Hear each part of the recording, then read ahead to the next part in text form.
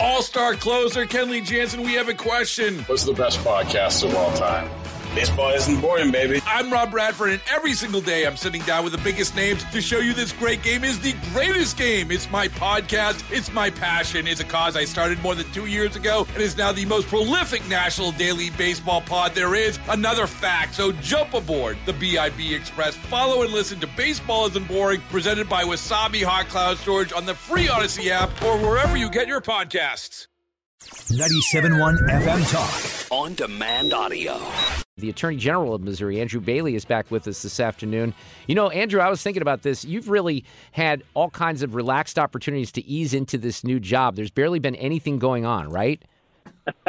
Wow. Yeah, 8 weeks on the job, and we've been pushing forward on all fronts, and just returned yesterday from being in Washington, D.C. at the United States Supreme Court. I mean, look, we're firing on all cylinders. We didn't there was no honeymoon period. We got right to work on day one in January, and we haven't stopped since. So here's John Roberts from the oral arguments a couple of days ago. I think most casual observers would say if you're going to give up that much amount of money, if you're going to affect the obligations of that many Americans on a subject that's of great controversy, they would think that's something for Congress to act on. And if they haven't acted on it, then maybe that's a good lesson to say for the president or the administrative bureaucracy that maybe that's not something they should undertake on their own. So first of all, that had to be a very unique experience being in the Supreme Court. I don't know if have you ever argued a case before the justices before?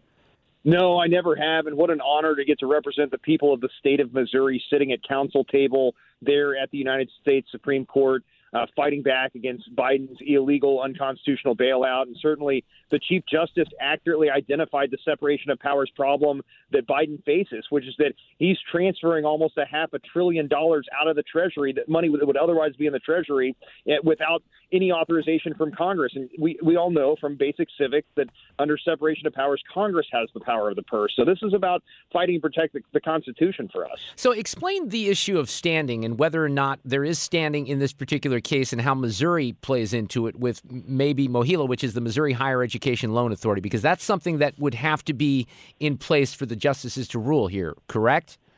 Correct. Yeah. And look, we assert that there is standing for a couple of reasons. Number one, Missouri taxpayers, working Missouri families will suffer under Biden's bailout because they're the ones that didn't get to go to college because they didn't want to take out debt to do so. And somebody's going to have to pay for this. Nothing's free. Biden says he's canceling this debt. Well, it doesn't go away. It's going to be put on the shoulders of working Missouri families. And certainly standing is appropriate for Missouri because MOHELA, as you identify, is a creature of statute. It's a state entity. It serves a essential public function. The board members for MOHELA are appointed by the governor, and so it's controlled by statute. So it's an entity of the state, and certainly the Eighth Circuit understood that and ruled as such, and I feel confident that the Supreme Court will identify that as well. How big a part of the arguments was the issue of separation of powers? Did that play heavily into the discussions the other day or not? It did. I mean, like the clip you played, I mean, Chief Justice Roberts I was amazed. I thought that the Chief Justice would really latch on to standing first and foremost, and we would spend most of our time talking about that. And that really was not as big of an issue for him.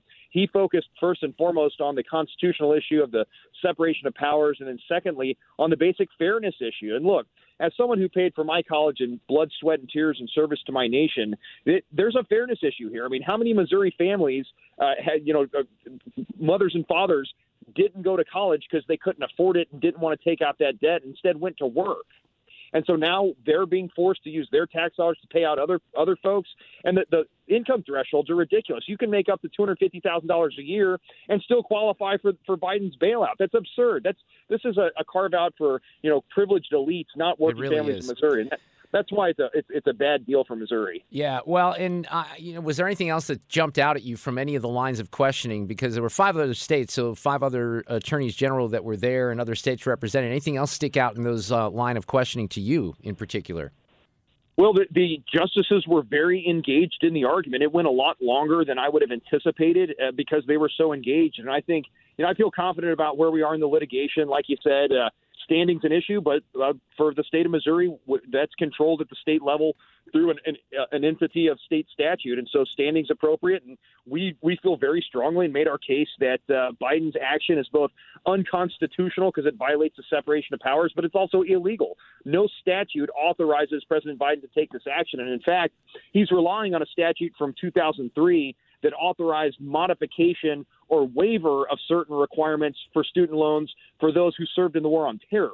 Well, this isn't a modification or waiver for anything related to the War on Terror. It's a quote-unquote cancellation after the fact because of COVID. Well, the statute from 2003 doesn't cover that, so it's unconstitutional. It's illegal. President Biden knows that. That's why he tried to get a bill through Congress. And it was only after he failed that he started trying to use unelected federal bureaucrats to get it done. So I'm confident where we are. I've heard some criticism, even members of Congress saying, look, the federal government shouldn't be making money off of, education on the backs of these kids. That may be a pretty good point, but that's not what's at issue here.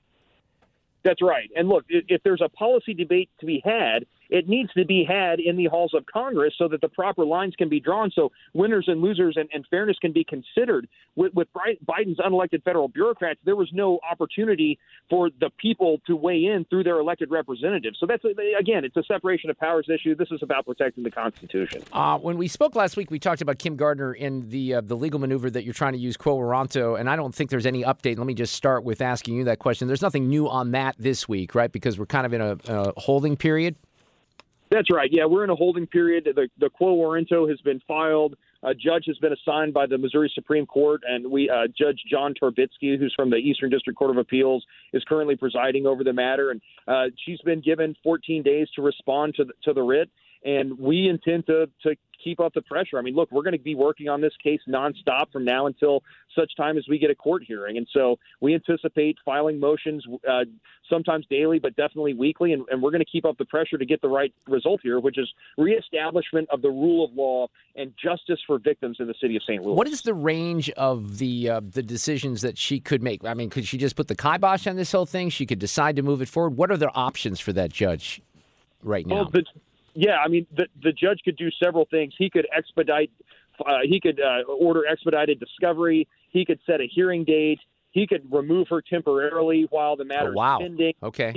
He has declined to do that thus far, but a lot can change over the course of litigation. And look, we feel we have sufficient evidence now, and we haven't even gotten into discovery yet. I mean, it's amazing the number of people who have come forward to say, "Hey, I was a victim of a crime," and did not receive any notification of the case from the circuit attorney's office or, former employees. There is a litany of evidence out there, and this is only going to get worse over time. And that's why we need to move as quickly as possible, because the rule of law must be restored and law and order restored to the city of St. Louis. Hey, Andrew, any update on the WashU transgender situation, or is that another one kind of a holding pattern right now?